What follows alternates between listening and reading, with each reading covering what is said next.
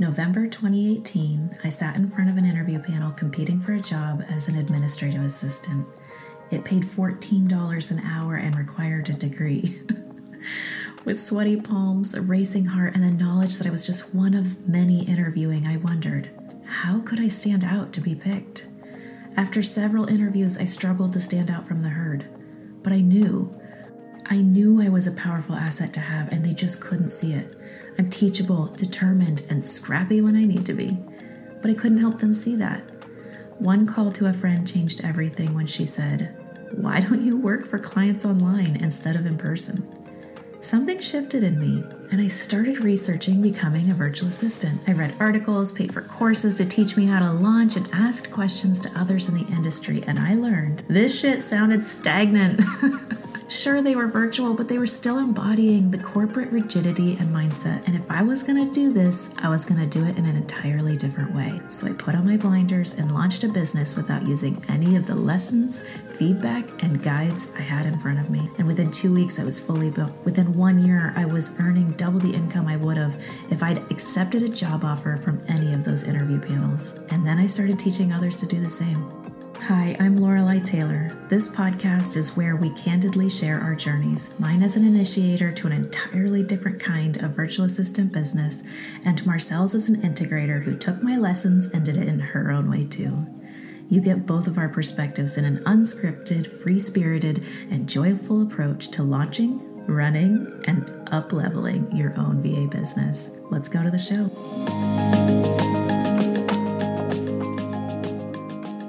Hi guys. Today we're thinking on holiday sales and what that looks like for entrepreneurs, getting things set up, deciding what to do, seeing it through, the whole thing. And this could be things like traditional holiday sales like Black Friday or anything happening, through the holiday season, but also year-round sales. So this isn't sensitive to one type of sale, it is to all.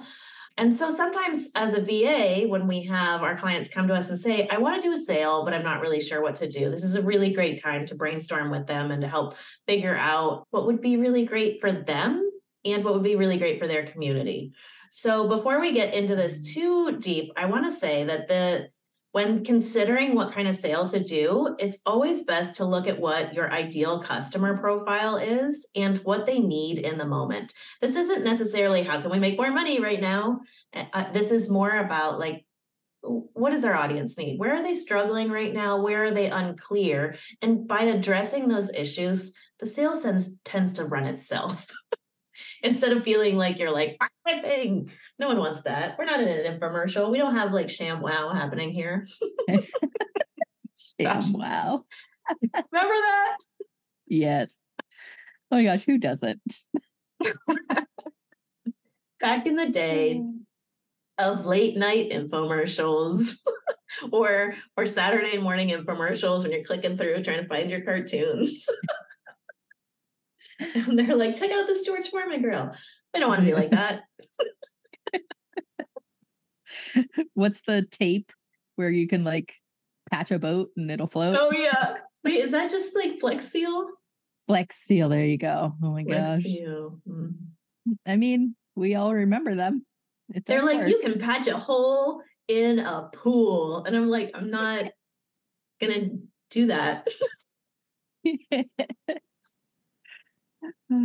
Crazy. Okay, so that's a good idea of kind of icky marketing. As far as social media, infomercial style marketing, sales, they just don't fly. It's not but wait, there's more. Yeah, there's got to be a sense of intimacy, I think, when you're doing that on Instagram or anything this day and age. I just feel like those slimy ones they're not personable. You're not connected with it. It's just a joke, basically. Yeah. Intimacy. That was a really great word to pull into this. I really love that word because it is just really getting to know your audience, helping your entrepreneur get to know their audience and paying attention to what's happening for them and filling a need that they desperately need. Great. We're wordsmiths. It's good. Yeah. Rocking and rolling. So, I mean, for an example, even when we were thinking about like what to talk about on the podcast, it's like, what do you guys need? And so going into the holiday season, a lot of times our entrepreneurs are like, I know I want to do something, but I'm not sure what. So whether you're an entrepreneur or you're a VA, we're hopeful that this episode will help you figure that out with ease. And so I want to make sure you know as we go into this that simplicity is key. We want to keep it simple. Always keep it simple, because when you keep it simple, you remove bottlenecks from the process that are just complicators. Imagine you are running on a track and you're like, great, I'm just doing like 200-meter dash. Is that a thing? I don't know. Not a runner. You're good. You're just doing a 200-meter dash and you're thinking you're running straight, and all of a sudden there's hurdles in the way and you're like, I can't do this. I haven't trained for this. So let's remove hurdles before they get started. So once you kind of look at what your ideal customer wants, needs, what they're going through, now it's time to figure out what to do for the sale. And this is where you look at what you already have. Where do you already have things that could help them in this? Maybe you have like a bank of recordings that you haven't looked at in a while. Like, oh yeah, we did talk on that. Maybe if you do digital courses, or if your client does digital courses, they've talked about things in the past in a non-course format, or maybe in a course format, and you can just use things that already exist so that it doesn't take any more time for them to put the sale together. One example is, have they done IGTV lives in the past? Do you have those saved anywhere? Shoot, what are some other examples? Maybe even like one-on-one client interactions for that type of platform. You could snip out the pieces that doesn't have the client speaking and create little mini bundles. But sometimes it's just like, what do we already have? Do we already have a downloadable resource? Do we already have a product that maybe hasn't moved in a while, or we haven't shared about it in a while? So looking at things you already have and starting a sale there, then it makes it so that it's just easy to put it together. The things are already ready. There's not a lot of work happening in it. Another opportunity is to do a live masterclass and just say, like, I know that you have these struggles, or these struggles are obvious in this season. And so we're going to do a live masterclass, and you just do like a 48-hour sale selling into that masterclass, and then host the masterclass. And here's the best part. Then you can bundle it and sell it again later. Repurposing is so great. So good. Yeah. Always repurposing. Yeah. Mm-hmm. And another opportunity is to collaborate with other entrepreneurs that they may already be working with. I like that one. You don't see that as often. I think there's a lot of power in that one, because then you're pulling on two different audiences. And so you can probably grow a little more, and the other entrepreneur can grow more too. So I like that one's a great idea. I love the collaborations for that. It's like exposes someone whose audience is similar. Mm-hmm. You want it to be similar, but not exact. Like, say what's an example?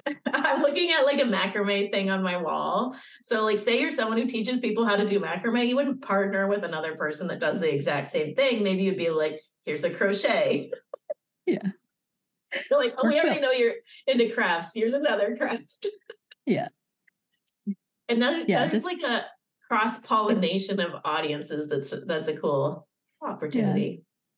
Yeah. It's like 1 degree of separation is what you're wanting.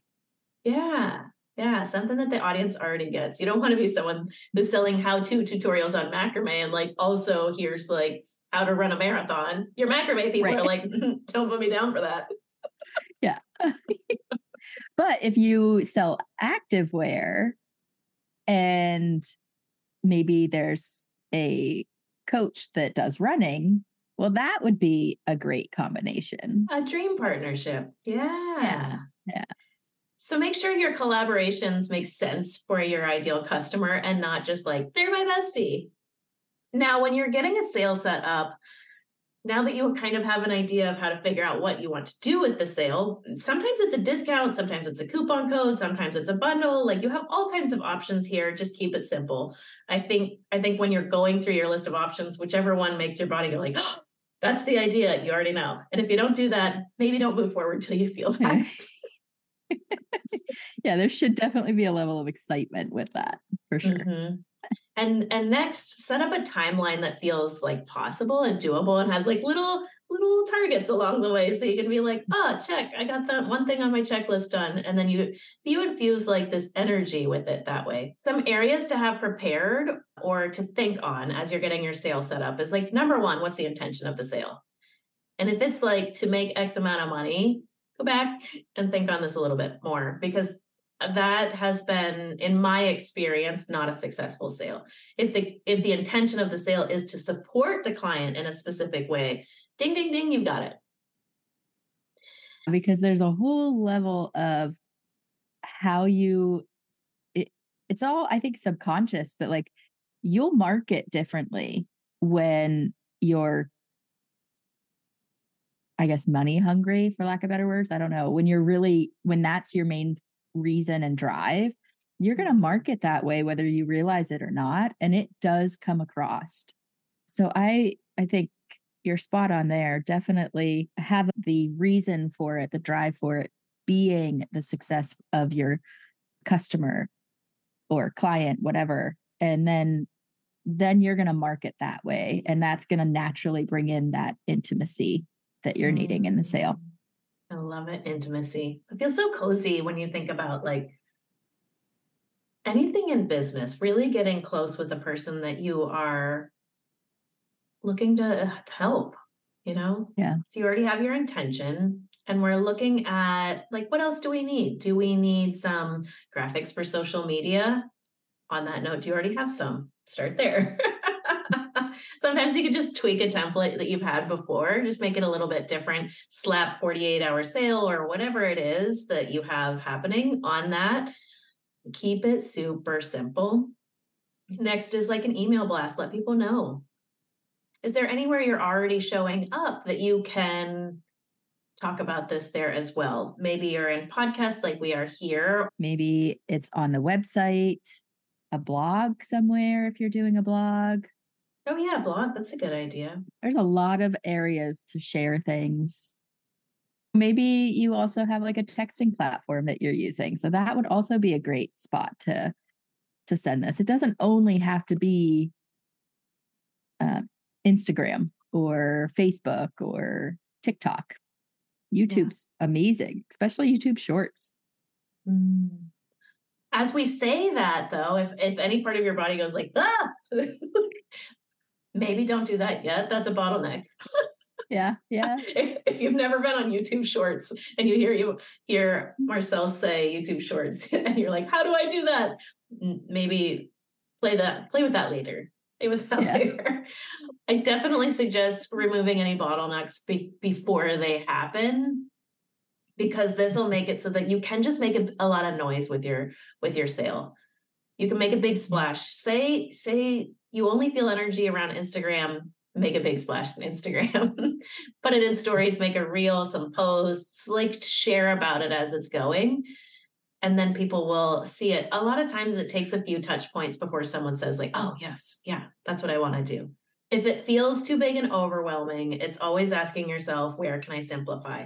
And I also want to open the conversation to, just because everyone does a Black Friday sale doesn't mean you or your client needs to. Sometimes it's a few days later, a few days earlier. It's the sales season. So you don't need to do that exact day, especially if you feel that your ideal customer is already experiencing a lot of noise. If you think that they are already getting bombarded with things, do you want to add to that bombardment? Or do you want to sweep in and be like, you know what? The holiday season is coming. I've got the aloe that's going to make this a little bit easier. Yeah. One of the things I enjoy is all of this gift giving season, helping it to be easy for your customers. Create that list with clickable links of great gift ideas, and with the intention of I don't know, maybe you have an Amazon store. So you could do a sale, but then also you're getting the affiliate marketing in there as well. Yeah, I You love might that. wanna- Any way that you can help your client feel more supported is beautiful. And a lot of them want to know just like what we're doing, how we make things work, all that. So those are great ideas. I love the idea of using an Amazon affiliate thing because you're not creating anything. You don't have a product you have to figure out how to launch. Yeah. You're just like, here's some things. And also on the back end, you get a cut of the cash too. So win-win. Yeah.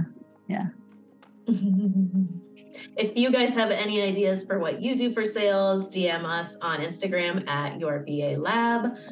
We'd love to see you there. We'd love to hang out with you. And if you have a moment, leave us a review on the podcast. We'll see you guys next week. Make sure you follow the show to get notified when new episodes drop. And if you're ready to learn more about launching your own virtual assistant business, check the show notes for info on how you can launch quickly and easily with Your VA Lab. We're so glad you're here.